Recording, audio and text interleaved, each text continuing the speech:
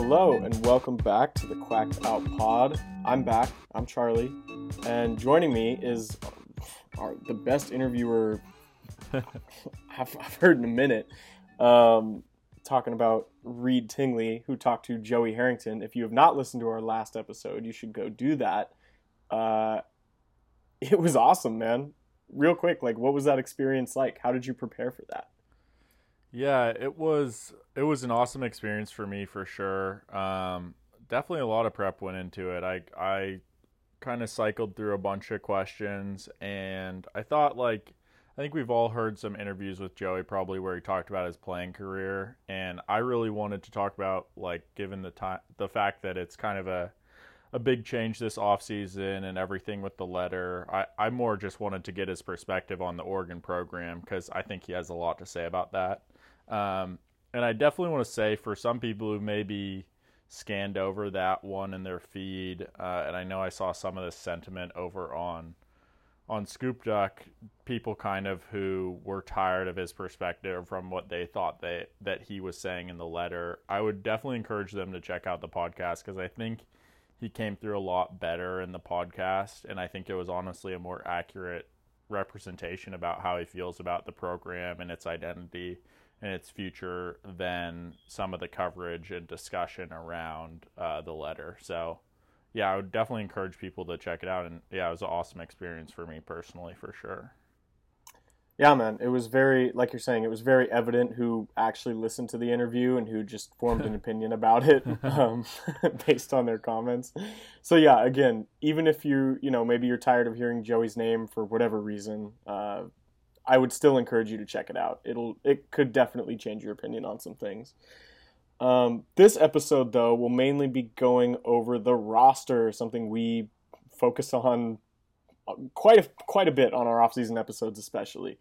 So we'll get into that in a little bit. We do have a little bit of news first, a couple different topics we want to touch on.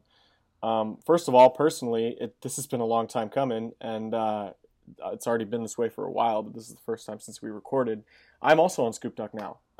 I've joined Reed and Prodigy and Jared Denny and J-Hop, of course, everybody else over at Scoop Duck.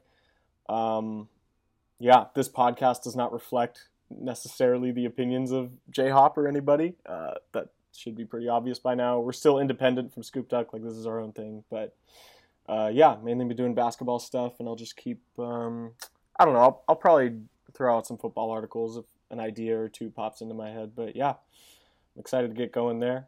And yeah. Yeah, Reed, we're not necessarily a basketball podcast, but you certainly got two pretty good games to write about for your first two articles, huh? Bro, honestly, I couldn't have lucked out more with UCLA and USC being the first two. And you know what's funny is I could have decided between the women's game against Arizona and the USC game later that night. They both turned out being pretty good options, considering both of them ended up being top 10 wins. But I'm kind of wishing I had gone to that women's game, to be honest. It looked pretty lit when I was watching it on TV.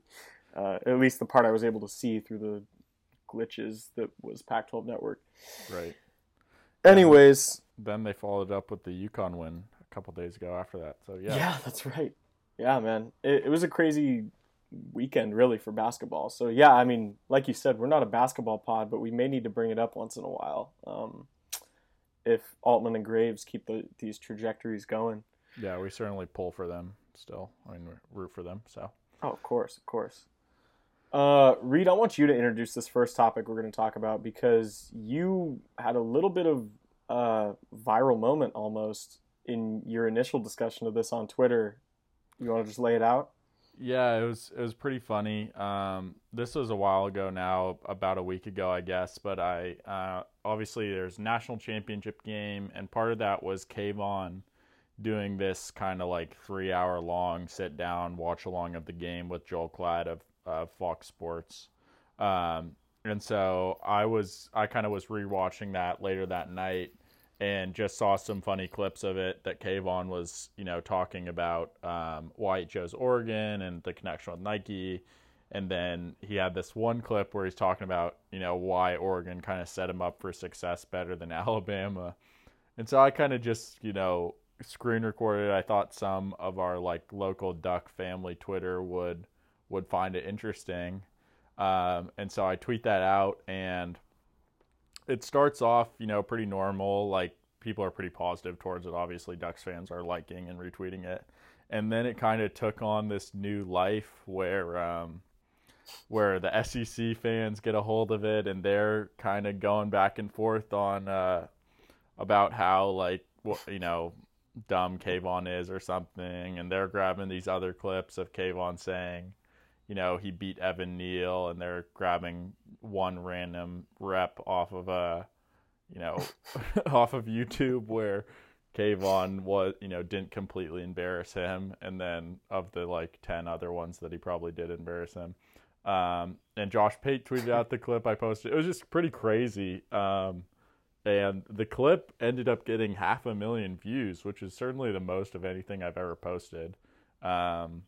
I mean, obviously it's not my original content or anything, so I can't take credit for it exactly. And that was proven to me the next morning when Fox tweets out a really similar clip to the one that I screen recorded, and then gives me a copyright notice and takes down the one that I posted. But yeah, it was pretty funny.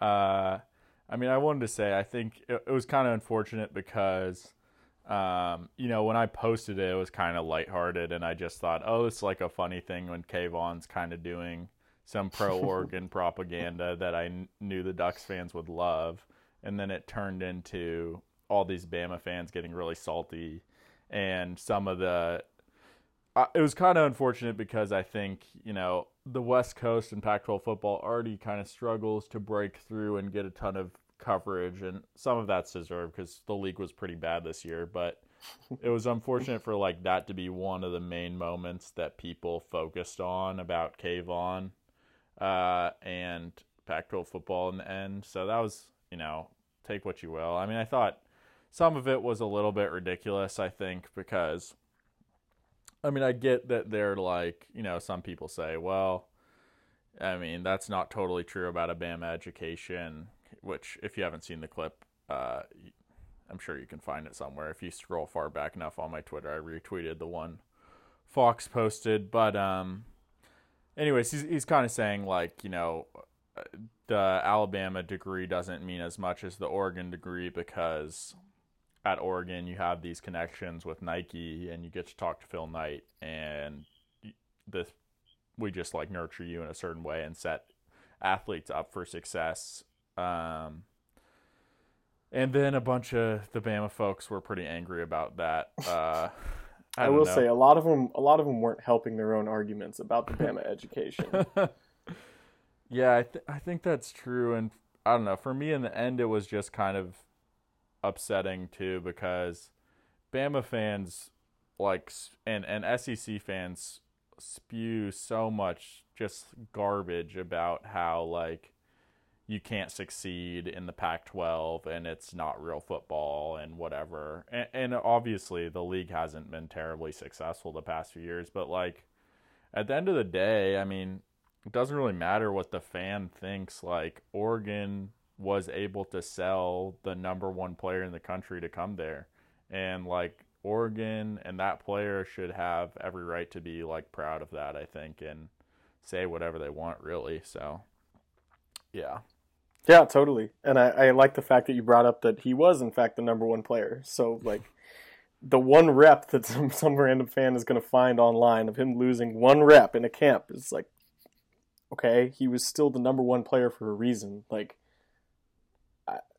it seems like just arguing with a wall at that point. I don't know. There were a lot of dumb arguments made surrounding that, but I mean, I didn't even realize until we sat down just now that your clip got as many views as it did. So that's pretty cool on the first hand. And second, I mean, it's just the whole situation is very unfortunate. Basically around one word for me. I love the fact that Kayvon was on TV with Joel Klatt. I love the fact that he was being a positive ambassador for the University of Oregon, which, again, for the vast majority of those 3 hours, I'm sure he was an overwhelmingly positive ambassador for the University of Oregon. I've had classes with Kayvon. We have the same major and minor, so I've had multiple classes with him. I've seen him participate in classes. I can tell you from that sense that he is genuinely a smart guy. Um, the stigmatism word just came at a very unfortunate time in that clip, in that interview.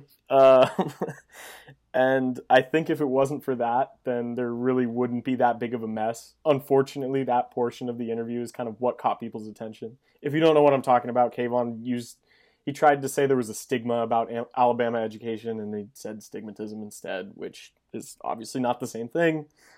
Regardless, I've made my point already. I was glad to see Kayvon on TV getting all that airtime.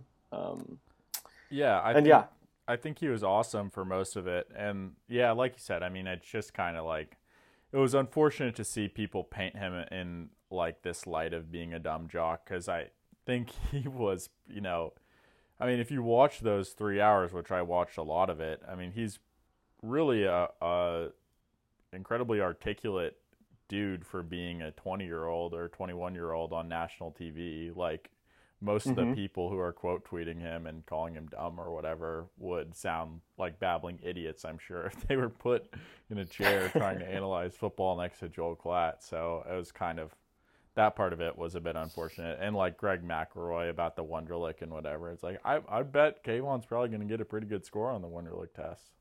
Yeah, he probably is. Yeah. Whatever.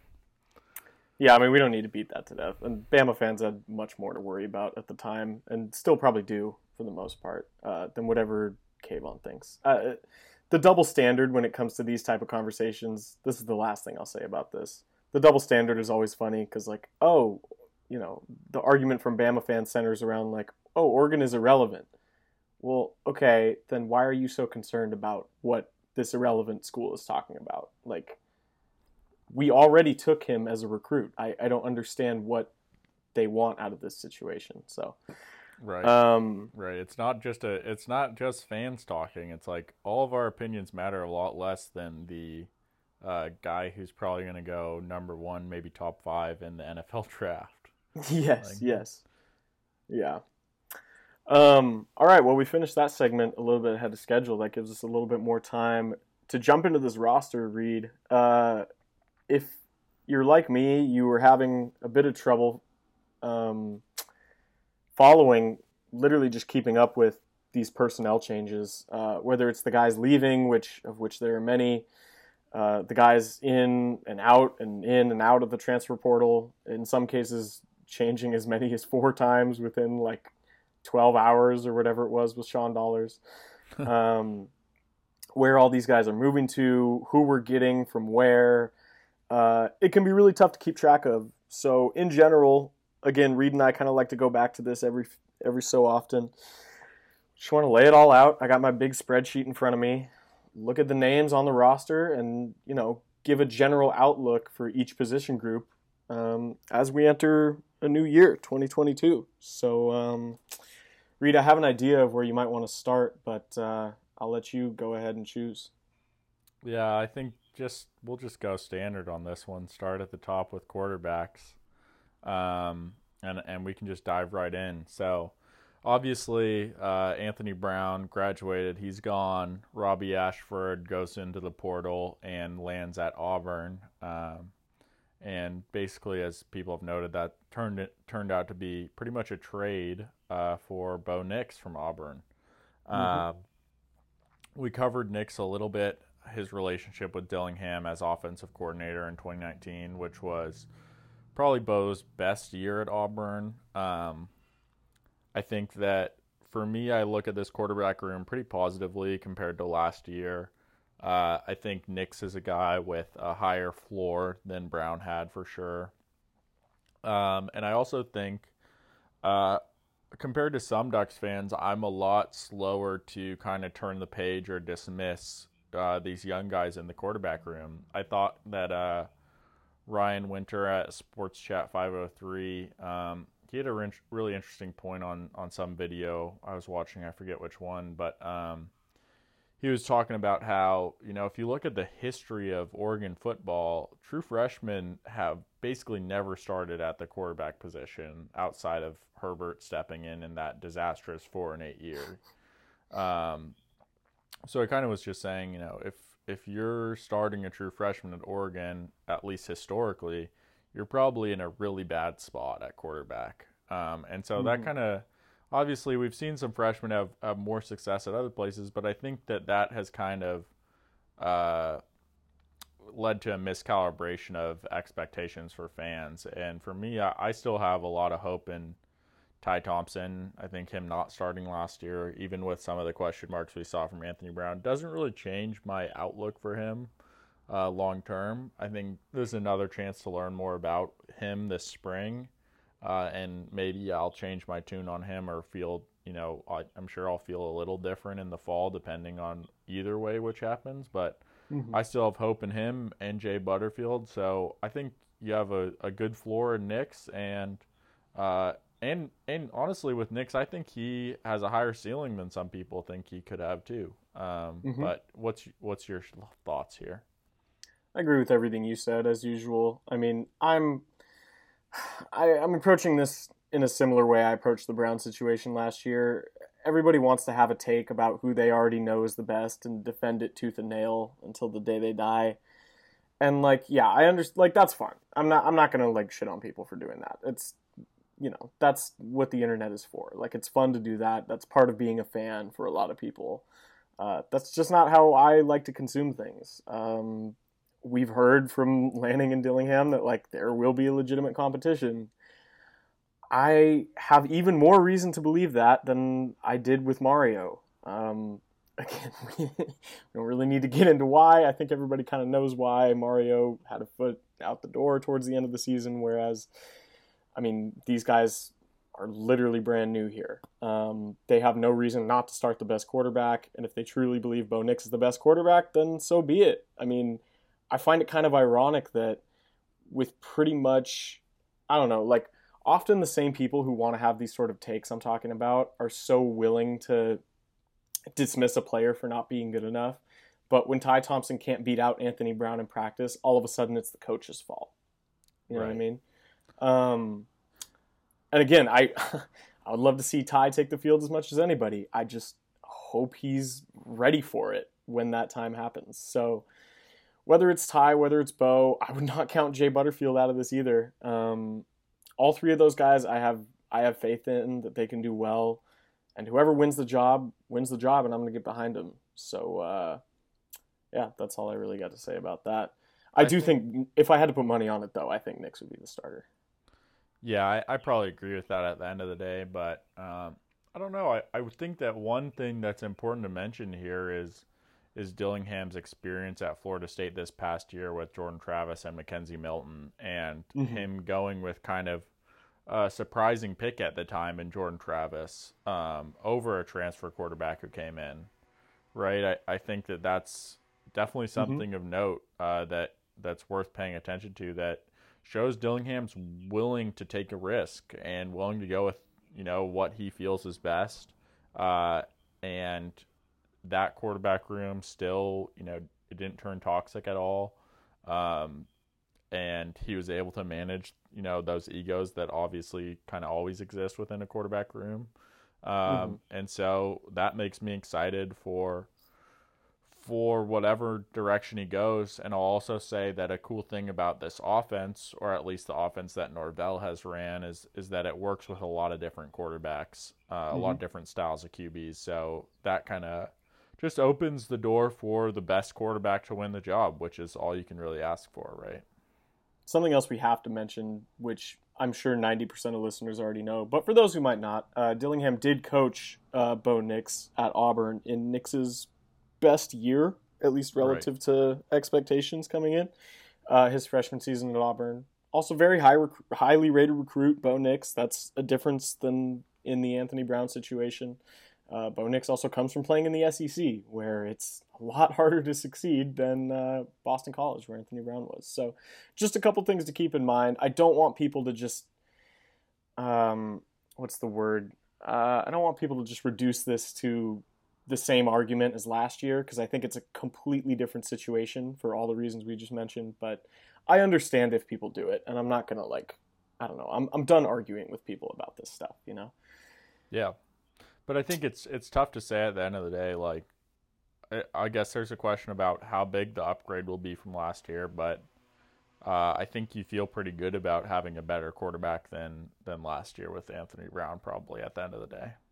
Yeah, definitely. And lastly, to end this segment on quarterbacks, I want to mention a couple different things that our guy QB11 has mentioned. Again, for those who know it, or for those who don't know him, he's big film guy. So he really likes to get into the nitty gritty of quarterbacks and situations.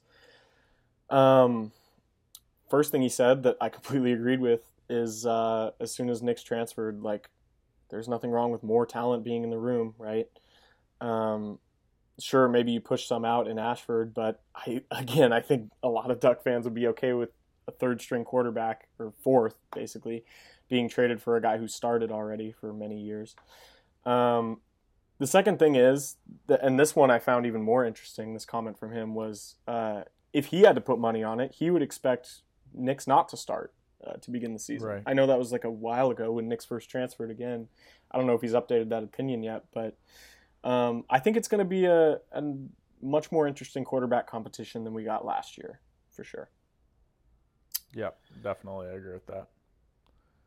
All right, running backs. This is an interesting room we got here. I think the easiest way is to just kind of lay out who we had last year and where they're at now.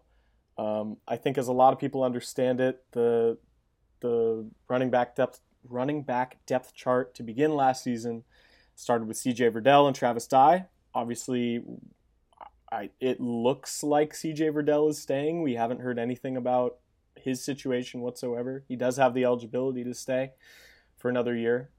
Travis Dye's in the transfer portal, although he was like hanging out with Oregon players yesterday, went to a barbecue place, or maybe that was a couple days ago by now.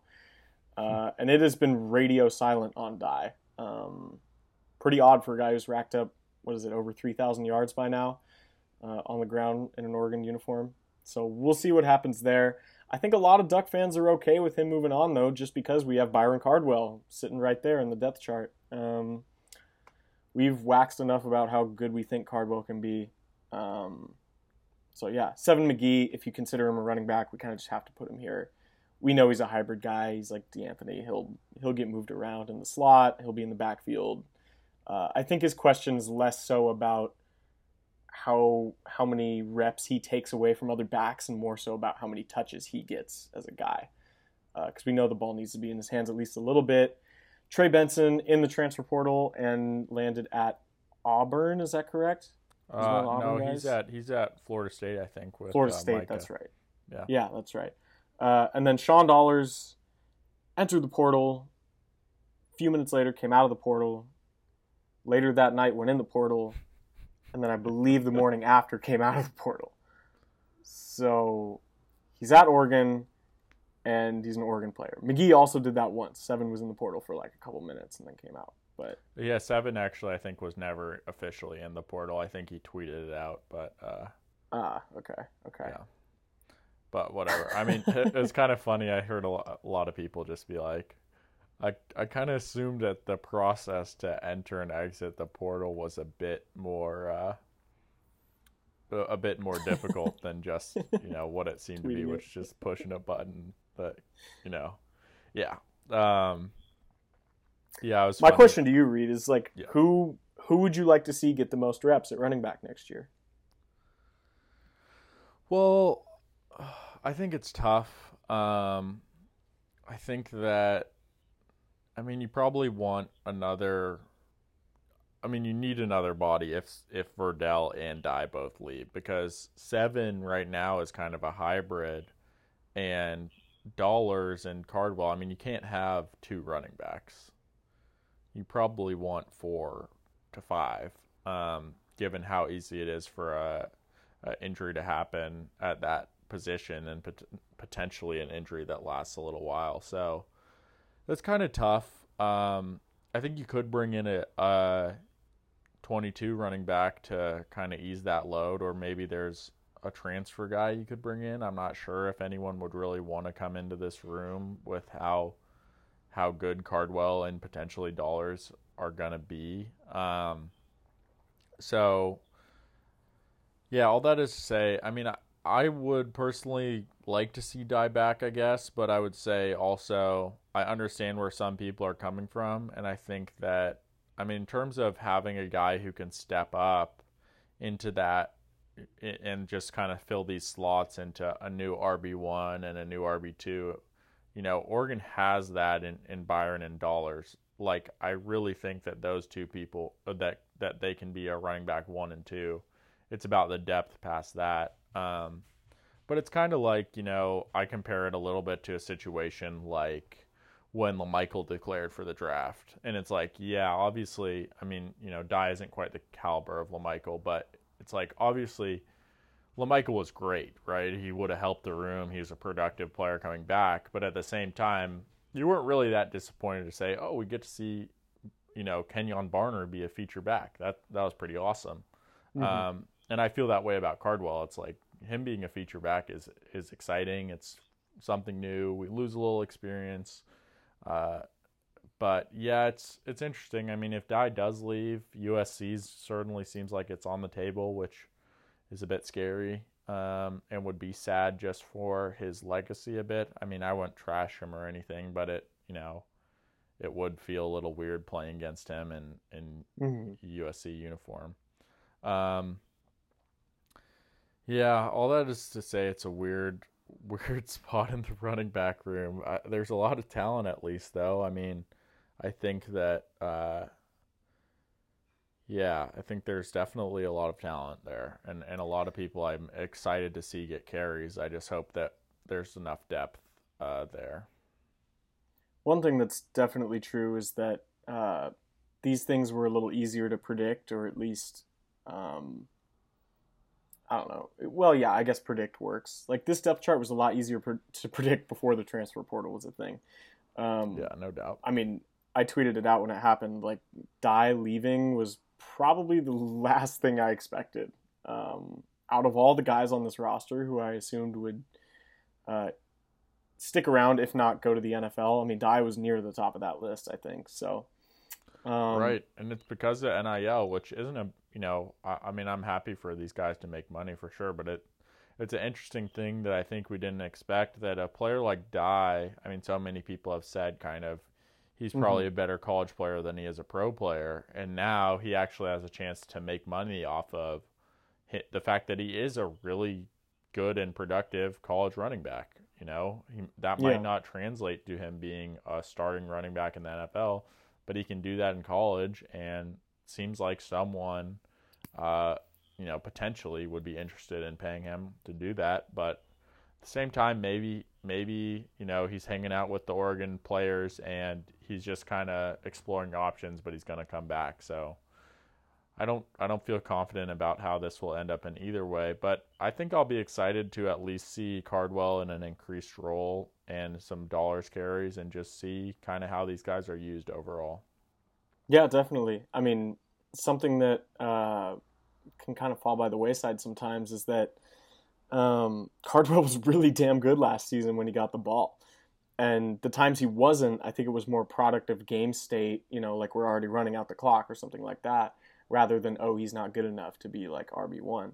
Right. I think he very clearly is good enough to be RB1, and it's rare to say that about a guy as young as him, but I don't know. I mean, the one thing about Cardwell is his situation seems to be a lot more open than the other two guys, talking about Dye and Verdell, who maybe are gunning for that starting spot or the majority of the carries.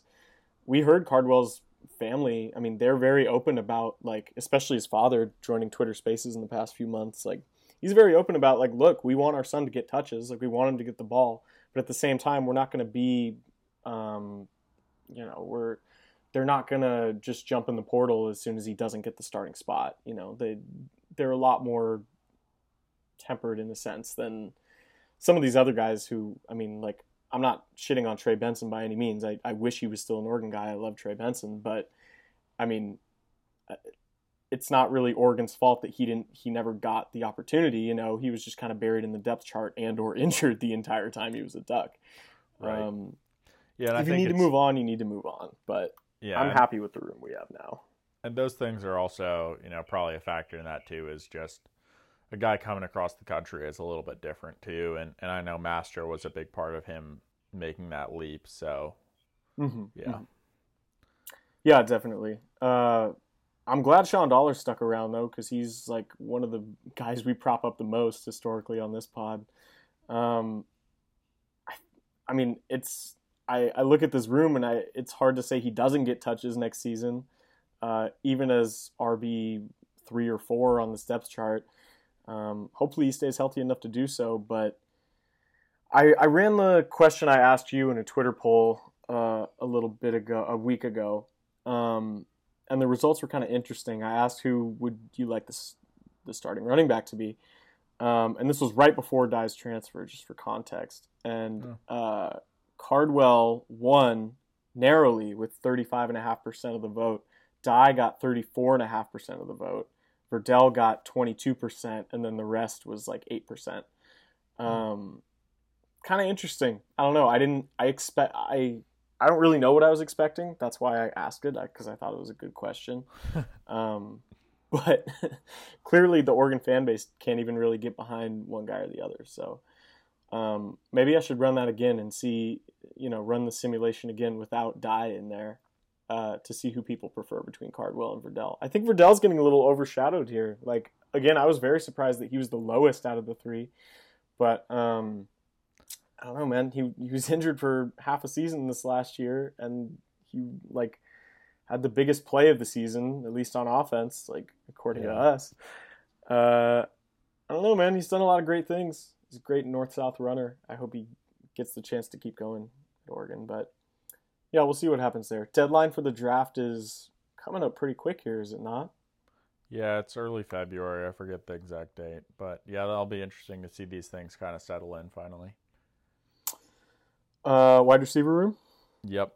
Yeah, so I mean, this is another one where I think we can expect to see some movement here, maybe. Whether it's Chase Cota, who just went in the portal from UCLA, Brew McCoy, who's I think he's in the portal or flirting with the portal. He's not with USC right now, so and there's a potential he could play defense. Another guy, Jermaine Burton, hopped in the portal from Georgia. All those guys are pretty good options for a transfer receiver, and I think the reason that Oregon might need one is really just because of bodies. QB's talked about this a bit, but I mean, really, when you look at a receiver room, you probably want 9 to 12 receivers in there. And one of the cases that QB brought up that comes to mind for me too is, remember that Auburn game going into it in 2019, and we had 5 guys down that year going into that game. That was pretty tough. I mean, sadly, I remember the 2015 national title game. I always, remember and bring this up. You have Pharaoh Brown down at tight end. You have Devin Allen down. You have Braylon Addison down. You have Darren Carrington out, suspended for complete BS. Yeah. Anyways, so that receiver room can get dinged up a bit, obviously, and when that happens, you want to be more than 6 deep, which is basically what Oregon is right now. I mean, literally. Right? I guess they added Justice Lowe, which brings them to 7. And speaking of 7, you can have 7 convert over there to bring you to 8. But yeah, I mean, it's not about talent-wise. I think I would love to see a receiver room of Thornton, Franklin, and Hudson. I was doing a little rewatch of some of those highlights of the Alamo Bowl, and I was just I'm blown away by Franklin and Thornton. We've talked about so much, but Chris Hudson, man, he really came on this year, and I'm as excited to watch him as anyone, honestly. He's a real dude. I think behind them, Crocker and Brevard, I'm excited to see some stuff from. I think Brevard we could see make a leap. I think Crocker showed that he's been working behind the scenes and is ready for an opportunity late this year. Hmm. Delgado's the other guy hanging around in there who we haven't really heard that much from. But I'll be interested to see him. I mean, in that Auburn game, he was a guy who played in that game pretty Yeah. as a true freshman. So yeah, Yeah, and made an impact as well. Like we've seen him make impacts on different games here and there. yeah, absolutely. Yeah, so there's a lot of talent here. I feel pretty good. I mean, it's one of those things where people were so worried about the wide receiver room for a while, or just kind of anxious to see the young guys take over, and now that's kind of where we're at. So I'll be interested. But yeah, what are your thoughts? Do you think bringing in a transfer is a good idea here? And maybe like what would you be looking for in that guy? Yeah, I'd take a transfer. I think it's kind of ironic that we almost need more. Well, okay. I was gonna say it's kind of ironic that we don't really have as many slot receivers anymore. Like that used to be the whole thing, right? Was that we had Micah Pittman and Johnny Johnson who were short enough to be playing slot out on the out on the sidelines. Um, but nowadays in college football, I mean, you don't necessarily like Chris Hudson is not like a short dude. I mean, he's 5'11". That's not like miniature by any Right. means. And he's kind of presumed to be the starting slot guy. So I would take like another quick guy in the slot. Again, though, I don't see a problem with just stockpiling more talent on the edges either. I mean, Franklin and Thornton, of course, this should be obvious to everyone who listens by now. Like, we want the skinnies getting the touches. Don't get it twisted. We want those guys getting reps. And now that Johnny Johnson, Jalen Redd, Devin Williams have moved on, or Micah Pittman have moved on, Devin Williams was lumped in with the skinnies for a while, but you know what I'm talking about. Now that those four guys are gone, I mean, that was the majority of the targets, really. Chris Hudson was surprisingly second in targets on the team last season, and Franklin ended up fourth, even ahead of both Redd and Pittman. But I don't know, man. I'm really excited to see what these younger guys can do. Obviously, I would take a transfer. I'm really interested in Lowe, man. I found it very intriguing that the coaching staff went after him as hard as they did this late in the cycle. Got him to decommit from Utah and flip within, what was it, a few days. Yeah. It doesn't feel like, yeah, it feels like yesterday that he decommitted. We're recording this on Wednesday night, by the way. So if we have more additions by then, or later, by the time you listen to this, I wouldn't be surprised. But yeah, I don't know. I also find it a little bit odd that Lance Wilhoit moved on the way he did. I know it's a name that kind of gets buried in the depth chart a lot of times, but wasn't really with the team this season, as I understand it. Don't really know what his situation is. Don't really know where he's going to end up. But he's a guy who definitely could have got reps in practice, much less, I mean, probably even in games. Again, just considering the lack of bodies that we have at receiver right now. But Right. wishing the best for him. And again, I'm excited to see what all these guys can do. Like, even a guy like Crocker, who is suddenly like the oldest dude in the entire wide receiver room, we've only seen bits and pieces of, and so it's going to be interesting to see it. But I do think this is a position group to keep an eye on. People take injuries for granted a lot. Like, if one of Thornton or Franklin goes down, I mean, you're not talking about in general. I mean, first of all, they're not experienced in the first place, but if you have to replace them, there's even less experience behind them. So definitely something to keep an eye on. Yeah. And again, these guys are young. Like, I know Franklin and Thornton have the physical skills to be great receivers, but we still have to see it first. And I know we've seen it in small sample sizes, but I'm really interested to see how that goes with somebody new throwing them the ball, or at least mostly new, in a game type situation, whoever the quarterback ends up being. So, Yeah, I think unfortunately kind of the last point on this is like when you talk about, oh, it'd be nice to have a 22 guy. The elephant in the room a bit is, Tetero McMillan flipping to Arizona. And I don't blame the staff for that at all. I think it was a tough situation for them to come in and try to salvage that, and it seemed like they took it to the wire. But that would be a nice piece to kind of layer this receiver group and have a guy like that who is kind of perfect situation where you can give him some reps, but then if you really had to go to him, you wouldn't feel that horrible about it either. You'd be excited for it. That's probably what Arizona's going to have to do. Mm-hmm. I'm excited to see us fill somewhere in here a transfer, just a role guy maybe, who can kind of be a part of a group of 5 or 6 guys who are really, really heavy, and to have these young guys be kind of the feature receivers in there. Do you want to move on to tight ends now? Let's do it, man. The most straightforward of all these position groups. Well, and yet it includes somebody who might not even be playing tight end next year in DJ Johnson. But Ferguson, Matavaho, and Webb are obviously like the big 3 right there. Mm-hmm. Cam McCormick coming back. We'll see how healthy he is. I've seen some stuff about like people not wanting McCormick back or whatever. Like, oh, he doesn't, the coaching staff doesn't have the same attachment to him. There's no reason to keep him around. I definitely disagree with that. I don't see any problem whatsoever with McCormick sticking around. You can't take his scholarship away at this point, so there's not really a numbers reason to get rid of a guy like that. And he's good when he's healthy, and at the very, very least, he's a vocal leader in the locker room that can help out some of these younger guys. So this is the position group I'm least concerned about. You also got Patrick Herbert in the mix there, so that's 6 names in Ferguson, Matavao, Webb, McCormick, Johnson, and Herbert. I would say at least 3 of them I'm very confident can be starting level Pac-12 tight ends. Honestly, through all 3 of those guys, I'm willing to say maybe 2 of them I'm willing to say could potentially gun for like a Pac-12 first team spot. So yeah, and then DJ Johnson, obviously a great blocker, so we'll see what he can do. And Herbert, we haven't seen any of yet, but I'm very confident in this room, and no changes, nobody coming in, nobody going out. It's kind of interesting.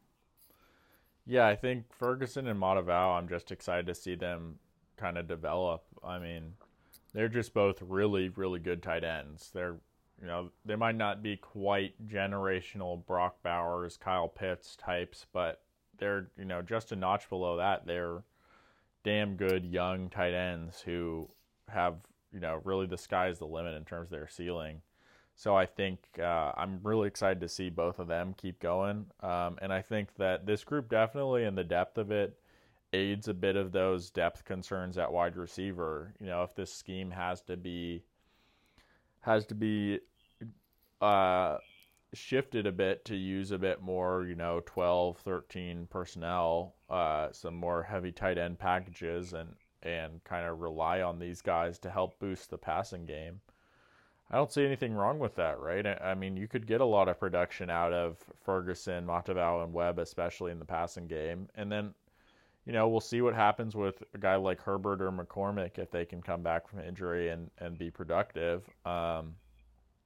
You kind of hinted at it, but I'm interested to see, if a move over back to defense makes sense for DJ Johnson, and I think maybe we can talk about that a little bit more when we get to the D-line.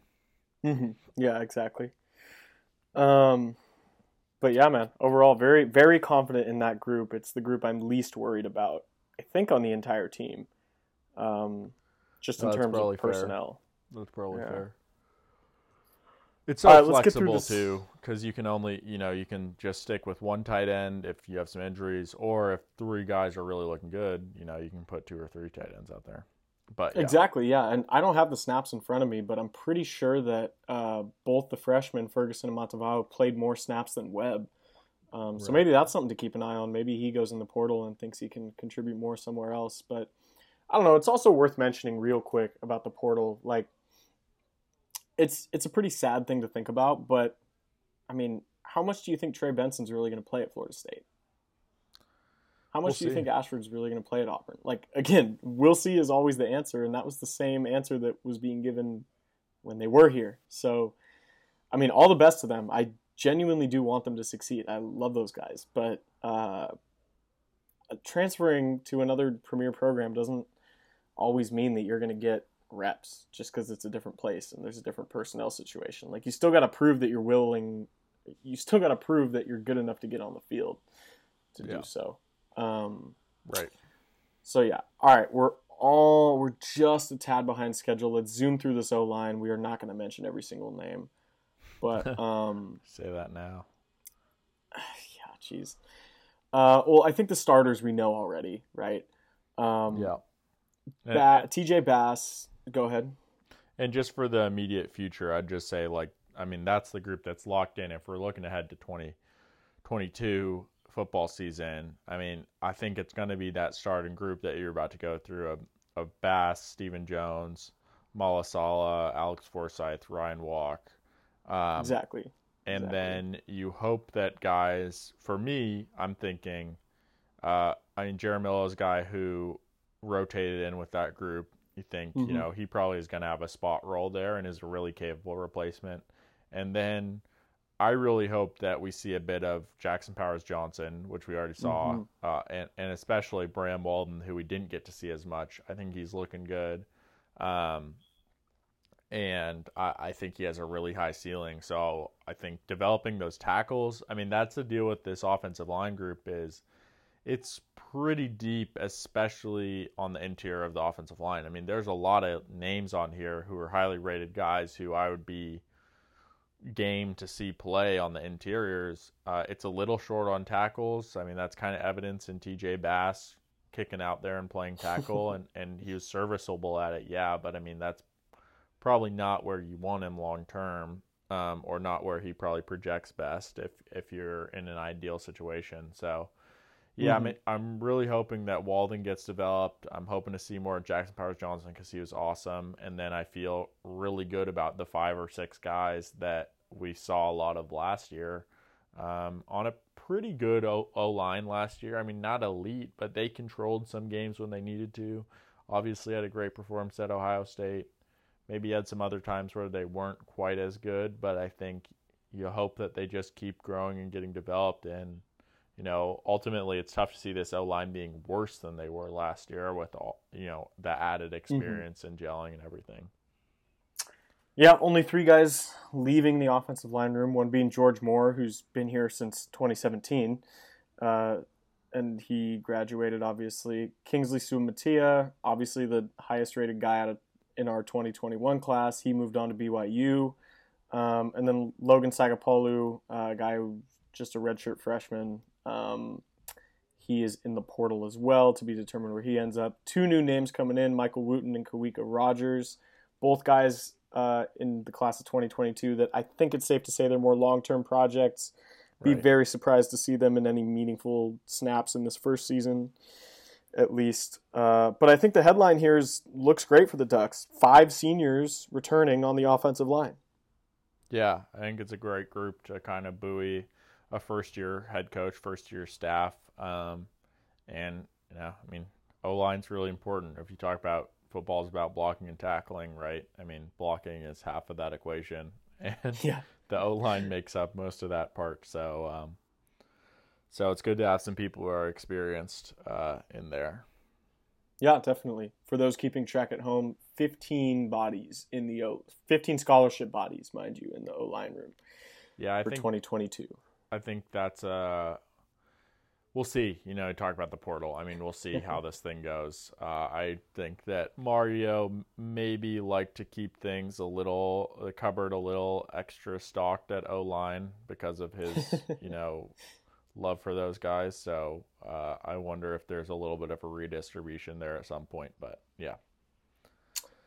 Defensive line, going over to the other side of the ball. I'm gonna keep the same position groupings we used last year and save edge guys for next year. Are you looking at the same list as me? Can we just use the? Yeah, I love that. Yep. Sweet. More interior D-line guys. The big names are coming back. Other than Jason Jones, everybody is back. Dorless, Popo, Christian Williams, Keon Ware-Hudson.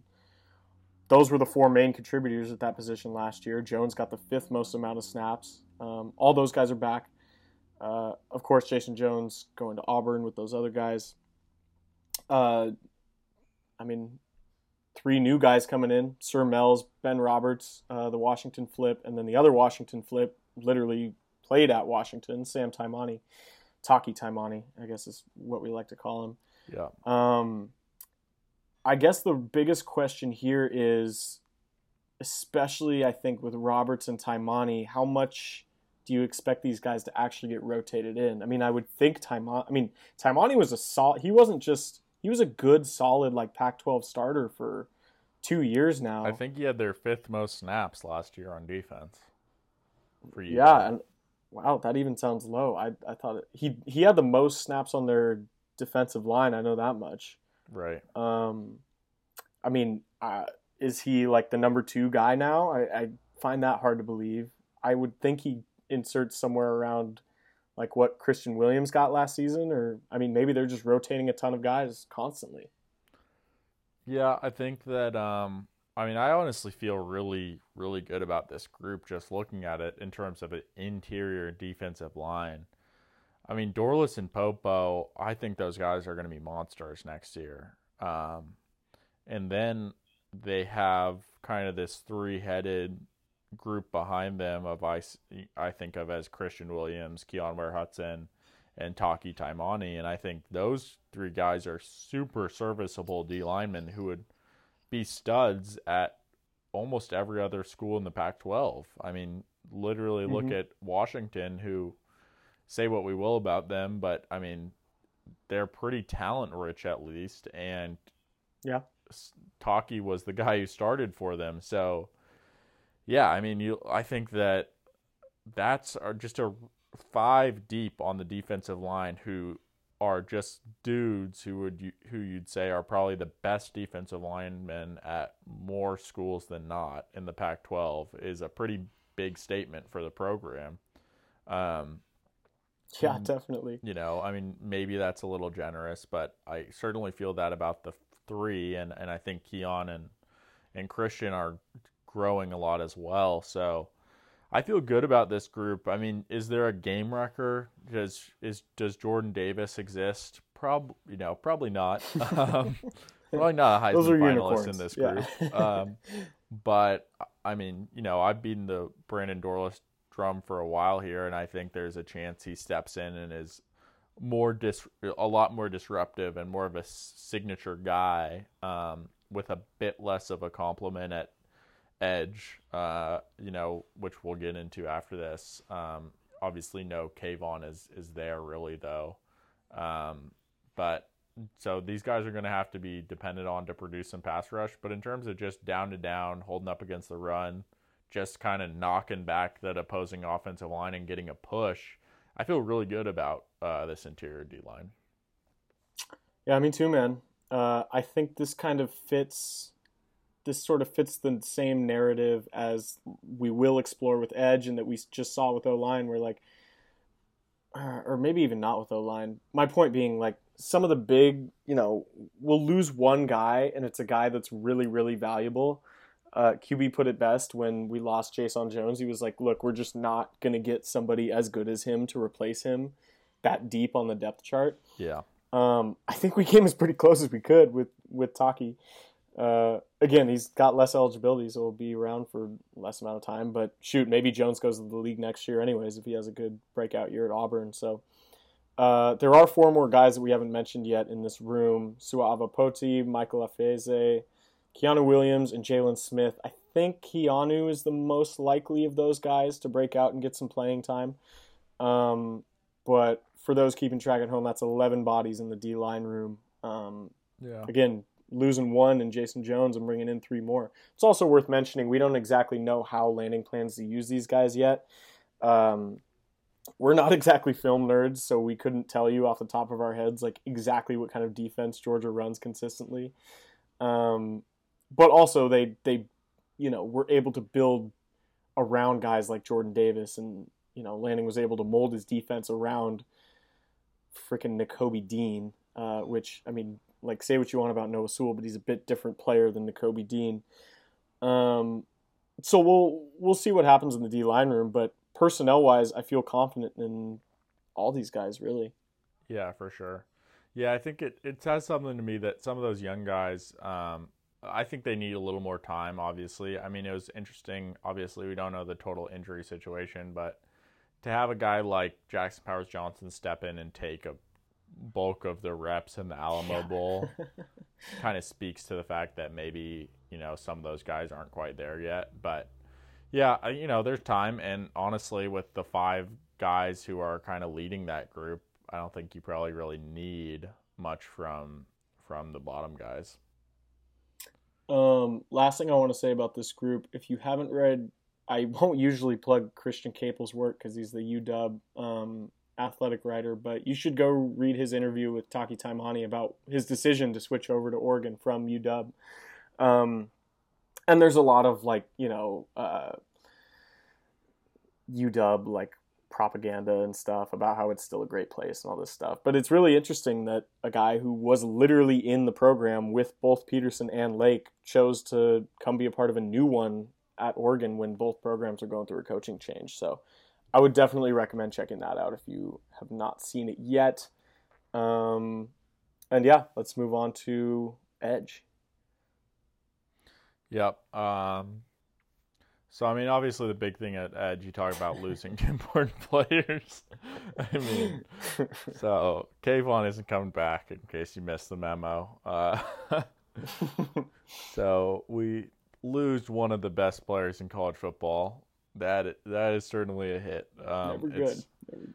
It is tough to undersell or to oversell the impact of that. Yeah, so that said, it's pretty tough to kind of recreate anything close to what we had with Kayvon in terms of that just being kind of this cheat code. Get pressure just by ever having him one-on-one with someone. But there's some bodies here that are interesting. I look at, so I'll go through a few of them. I think Mace Funa, he's a guy who highly rated out of high school. He's kind of gone back and forth with where his body's at and trying to keep, balance, keeping power and strength, and also being still really fast. And I think he's a really solid player. I think that sometimes he's leaned into being kind of stronger and bigger and maybe isn't quite as mobile as we hoped he might project as, but we'll see how this new, strength program works on him. That's certainly a question, but I mean, the ceiling is still really high for him. Entering his junior year all of a sudden. Yeah. And then Braden Swinson, that's a guy who we were super excited about early in the season. The hype kind of waxed and waned a bit as he missed some time and maybe didn't recreate exactly the same magic that was there all the time early in the season, but that's okay, right? I mean, I think he still has a chance to be a really productive player, and I'm excited to see if he can take another step, and he's still super young. Yeah, I mean, after Funa, the big question for me with really the rest of these guys you're going to mention, including Swinson, is who kind of takes over that second spot. Yeah. Again, there are so many ways to scheme around a deficiency when you have Dan Lanning as your head coach that I'm not super concerned about it. But at the same time, if we're being honest, KT really carried this position group for most of the season, just personnel-wise. And that kind of gets buried a lot just because, I mean, the defensive line did have some great games. But, again, if we're talking about strictly edge guys, sure, maybe you classify Dorless as a defensive end or whatever. But it's really about where guys are lining up and what part of the line they're impacting, which gaps they're shooting. So, yeah, man. Overall, I would like to say Swinson gets a second edge spot, if that still exists, again. But maybe it's Adrian Jackson. Maybe it's one of these younger guys that steps up.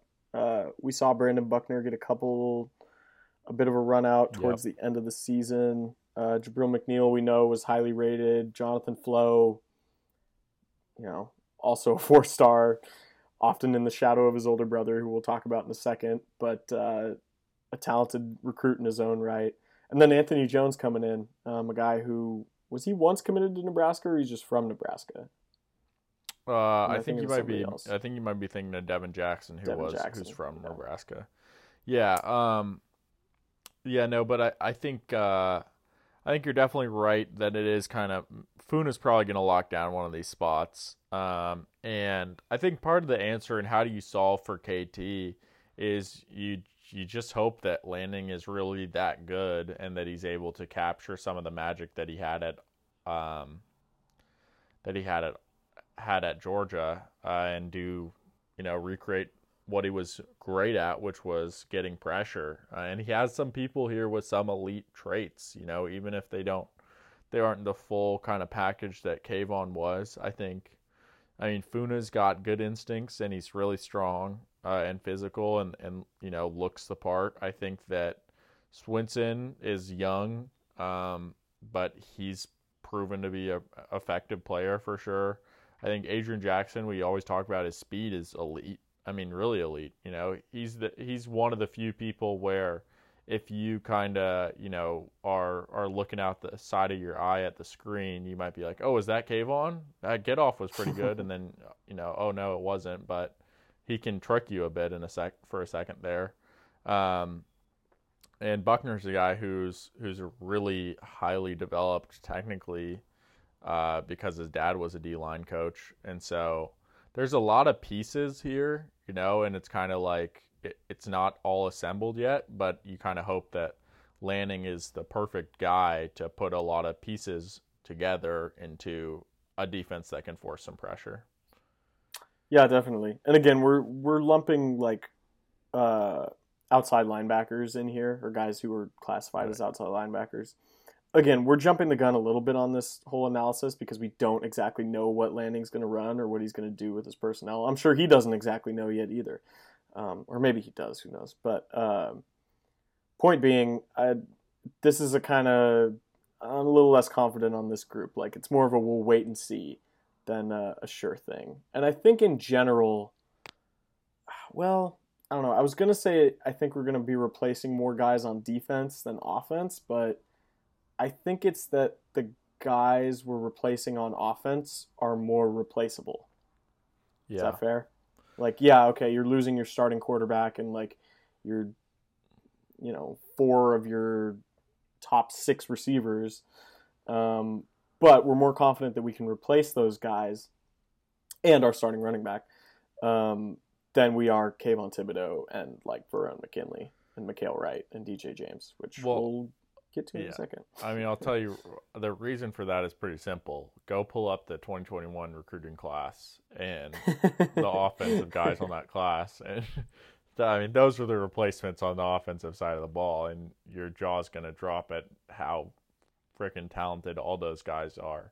And even the guy who Oregon picked up last second in Byron Cardwell turned out to maybe be the best of the bunch. I mean, that offensive class in 2021 is just absolutely absurd.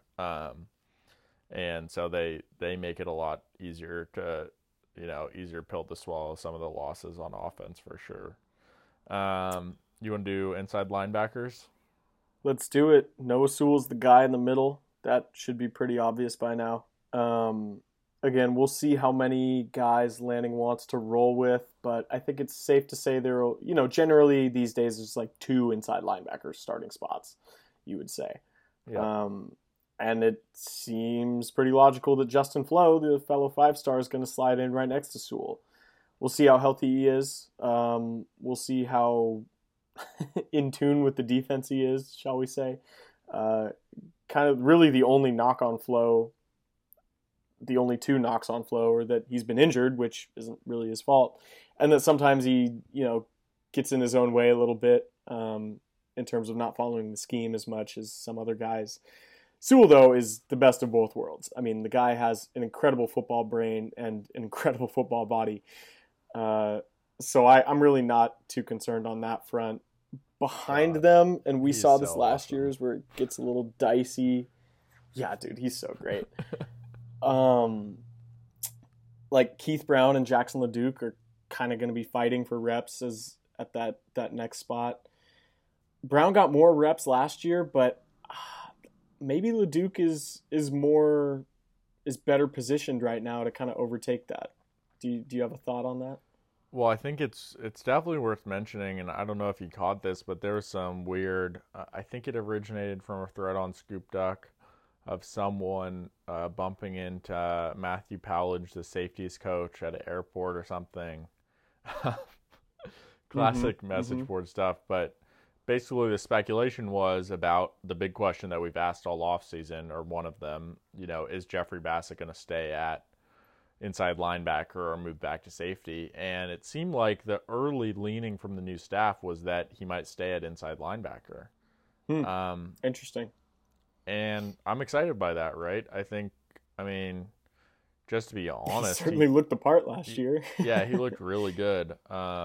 And I think it makes a lot of sense, right? Sewell and Flo, you hope that everything works out with Flo and he can stay on the field for a full year. And that group's going to be awesome. And then behind that, with LeDuc and Brown, you're fine. You're a little thin, I guess. But Devin Jackson, Harrison Taggart, we'll see kind of how they look when they get on campus. Both highly rated 4-star guys. But Bassa is an experienced player. He was a true freshman this year, but he was forced into it so much that he's got a ton of reps under his belt at inside linebacker, and he looked really good doing it. And I think that, we'll see what happens with Flo and what role Bassa plays, whether it's, likely probably a little diminished from what it was this year. But then once you're heading into 2023, I think you feel a lot better if Bassa's in that room. And honestly, like the potential of him to be really the leader of that inside linebacker core in 2 years. So I'm excited for him to stay there if that's what the staff decides. I think that he proved that his frame kind of works really well at that spot. So definitely. But if Flo's out there, and with how just amazing Sewell is, really one of my favorite Ducks of all time. I'm really excited to see what this linebacker crew does. I'm a lot more confident in them than the edge crew, which I think is easy to say with a guy like Sewell there and the potential of Flo and some other good options. Like you said, a proven guy in Bassa already. He started half the games last season at inside linebacker. Right. Yeah, it's funny to say. All right, you want to move on to secondary, or you got anything else? Numbers real quick. We had 6 guys to start the year last year. You add Bassa, that's 7. 2 of them, Nate Hukulani and Drew Mathis, are gone, both graduating, I believe. And then you bring 2 more in, Devin Jackson, Harrison Taggart, so we're still floating around 7 there. Again, if you include Bassa in that. But that's an easy transition into safety where, I don't know, I when I made this spreadsheet that we're both looking at, and that I might as well just post this on Scoop Duck. So go check it out if you want to. It should be in the forums somewhere. I put Bassett safety just because I was kind of scared about who was going to replace Verone and Jordan Happel, 2 guys who took a ton of reps at safety last season. Jamal Hill's sticking around. He had that great Predator reference video for his announcement that he's sticking around for another year. But again, that's a nickel, you would assume. So then that leaves like Steve Stevens, and we know Bennett Williams can be great, but he also has to stay healthy.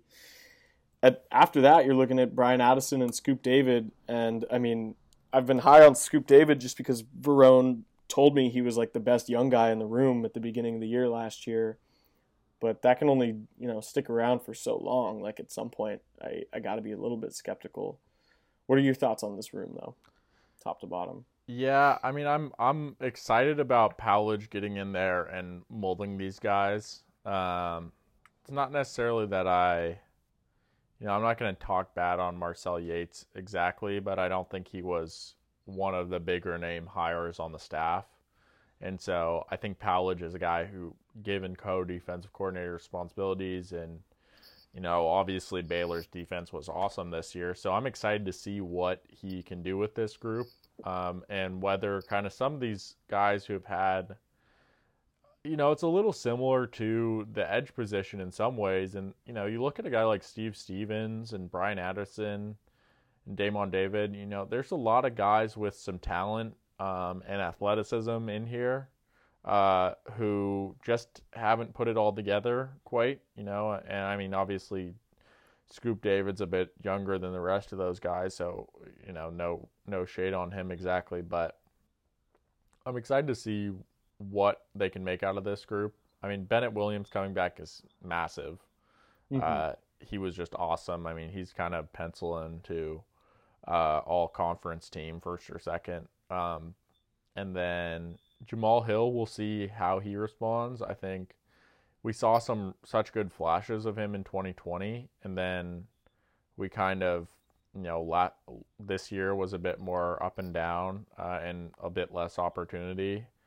And so I kind of wonder if he can get back into form and where he fits in exactly. But yeah, the safety position is definitely a little bit of a worry. I'd be interested to see if there's a portal guy who could be brought in, because I think they could use some help, or maybe a guy like Trikweze Bridges takes his hand at nickel, and Manning steps in at corner, and Gonzo the transfer, and then you're able to slide Bennett back to a real safety role. I don't know if that would probably be the right move, because Bennett did look good at nickel. Maybe you slide Trikweze back to safety, because he was kind of recruited. Well, I guess there was some question in his recruitment about which one he played, and he's a really longer corner right now, so he could potentially work there. I'm just interested. Manning to as see well. Yeah, Manning was actually listed as a safety in the Alamo Bowl depth chart. Again, most like he was listed as the starting corner, but one of the backup safeties is what I'm saying. Right. So I mean, there's not a ton you can take from that, but I don't know. We really don't know what's going to happen with this room, right? Like, I think you're very right in saying that we very well could see a transfer coming in sometime this offseason. As I'm looking at it right now, if you don't include Bassa, that's 5 guys in the room, with McKinley, Happel, and JJ Greenfield all leaving. So we'll see, man. Corner? Yeah, I think corner. Honestly, I mean, you lose Mikhail, that one hurts a lot. And you lose DJ, and I mean, he was a good player for us this year. I was really, it honestly sucks in part just because I think as a fan, we just had some attachment to him. It was really fun to see. I have a soft spot for people who come from the South and kind of make the trek across the country to come to Oregon. I just always think that's a cool story, and I'm excited when they have success here. And so it was, a really cool moment to see DJ get that pick in the UCLA game to seal it off. And so I was just kind of excited, for his development. And then he decided to go in the portal and back to Auburn in his home state, and, no hard feelings there. But from a football's perspective, it was that hurt us. But then I think you picked up Christian Gonzalez, who obviously Coach Meat had the connection with at Colorado. Mm-hmm.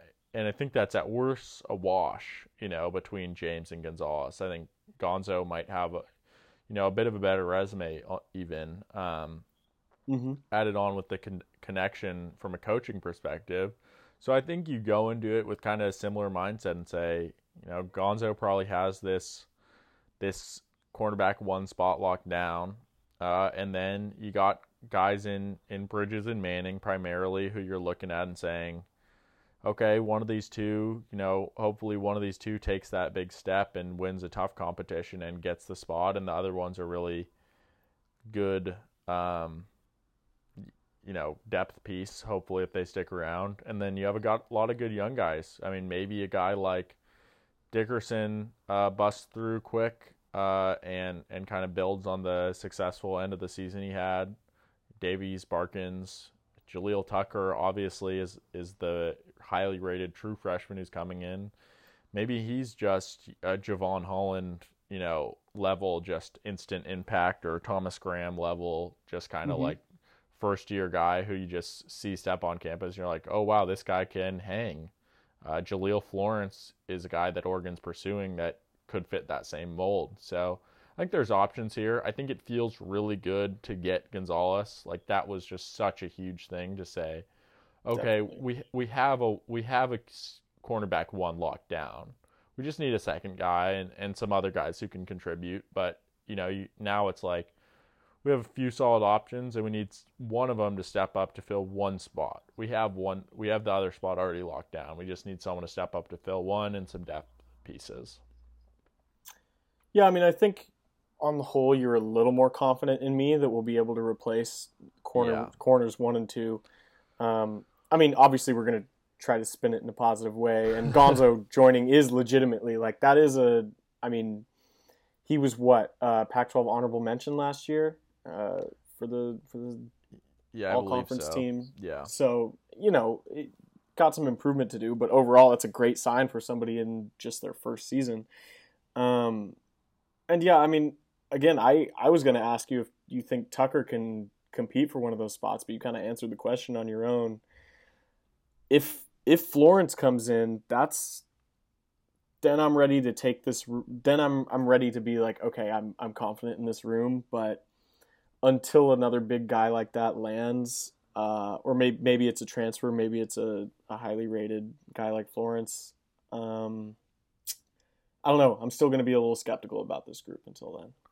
Yeah, I think especially going into 22, I think right now the secondary, both the safety and corner we're talking about, is a question mark of this defense for sure. Mm-hmm. That and the edge, are both kind of tough. I think you bring in. I trust. I'm excited to see what Pallage can do, and Meat I think is pretty solid technically. I mean, I know people have talked about the pass interference thing, but I kind of think that that's a little overblown. But and then in terms of scheming up pressure, I mean, Lanning is the man in terms of that. I just hope Mm-hmm. that we see that replicated, but there's every reason to believe. I mean, based on the resume, based on what he did at Georgia, he's basically like the guy in college football who just engineered it. Obviously with some great talent, um, but yeah, I think it's totally fair to say secondary is a question mark. I think one thing that differentiates between corner and safety for me right now is that I feel like long term, I feel really positive about the outlook at corner. I think there's a Mm-hmm. question about are they going to be ready in 2022 this year? Will that second guy emerge? But I mean, you project 2-3 years down the line, and you think, oh my God, we're going to have a room of upperclassmen with Dickerson, Davies, Barkins, Tucker, and maybe Florence. Like, well, someone's going to have to transfer, but you know, three of those That means guys somebody's is going going to to be break out. really good. Yeah. Um, so that feels really good. Safety's future is a bit more uncertain for sure. I think you really hope that a guy that Scoop David emerges as a legit Mm-hmm. star there, I guess. And losing Barone certainly hurts the safety room for sure. But yeah, man, just again talking about the secondary, just from a numbers standpoint, you lose 5 bodies and bring in 2. No matter how good those 2 are, and don't get me wrong, those are 2 of the best guys coming in this offseason, and Gonzo and Tucker. It's going to be difficult. There's going to be a learning curve for younger guys. And, I mean, again, what is it? 1, 2, 3, 4 of the top 5 snap takers in the secondary last season are gone. Right. Yeah. Right. I mean, Not good on paper. Not good on paper. you're certainly right there. Yeah. All right, man. I think we slid. We were a little bit over our time limit, but we're not exactly known for keeping things quick around here. Um, but yeah, I think in general, maybe we can just take a couple conclusions from this overall exercise. Again, the biggest areas of concern, I think they have to be in the secondary and along the kind of edge of the defense, those outside linebacker edge type guys. On offense, though, even though we're losing a lot of bodies, I feel confident that we can replace all the talent that we're losing and all the production that we're losing. Yeah, I think you feel just a little bit thin at running back and receiver, depending how some decisions break, depending if there's another pickup here and there. But I mean, in terms of the top end talent, terms of the starters, if you're able to turn injuries off on NCAA 14, you feel really good about it. Unfortunately, you can't do that. And then quarterback, obviously, I mean, anyone could beat that one to death, but we'll just have to see. I'm excited for the spring game and kind of see where that lands. Yep, for sure. As I mentioned, I will try to post this spreadsheet that we worked off of in a thread on Scoop Duck, so go check that out. We're going to keep plugging Scoop Duck, and not just because we both work there. Long-time listeners will know that we've been plugging this since before either of us had any connections to it, just because we know it's a good place. You got anything else to plug before we dip? No, I think we're great. Once again, go check out the Joey interview if you haven't, for sure. But nothing other than that. Yeah, man, definitely. Highly, highly encourage. All right, yeah. Peace out. Thanks for listening. Please rate and all that good stuff. And go Ducks. Go Ducks.